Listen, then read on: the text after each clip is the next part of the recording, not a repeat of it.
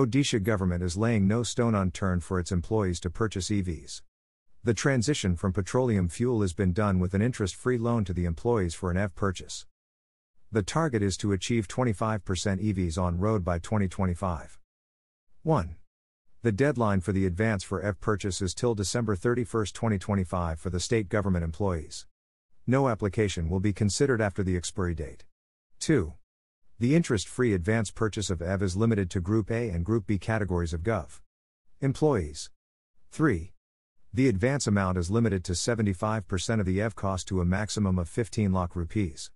4. Group C and Group D government employees are provided with a purchase of interest-free electric two-wheeler, electric motorcycle/scooter/scooty/invalid carriages.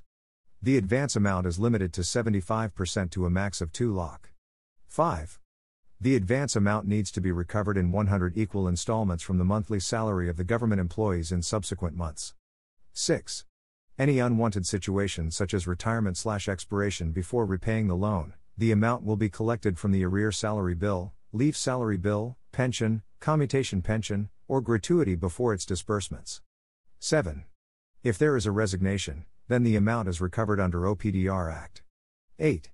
The government employee can repay the installment in advance also. Also, the Odisha government will provide a 15% subsidy for the purchase of electric vehicles. For E2W, a 15% subsidy, up to a maximum of 5,000 rupees. For EU, 15% subsidy, up to a maximum of 10,000 rupees, and for E4W, subsidy for up to 50,000 rupees.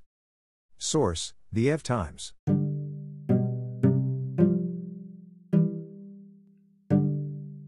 So I hope you enjoyed the content, and finally don't forget to subscribe to ledlights.blog. Do like, share, and share your copy in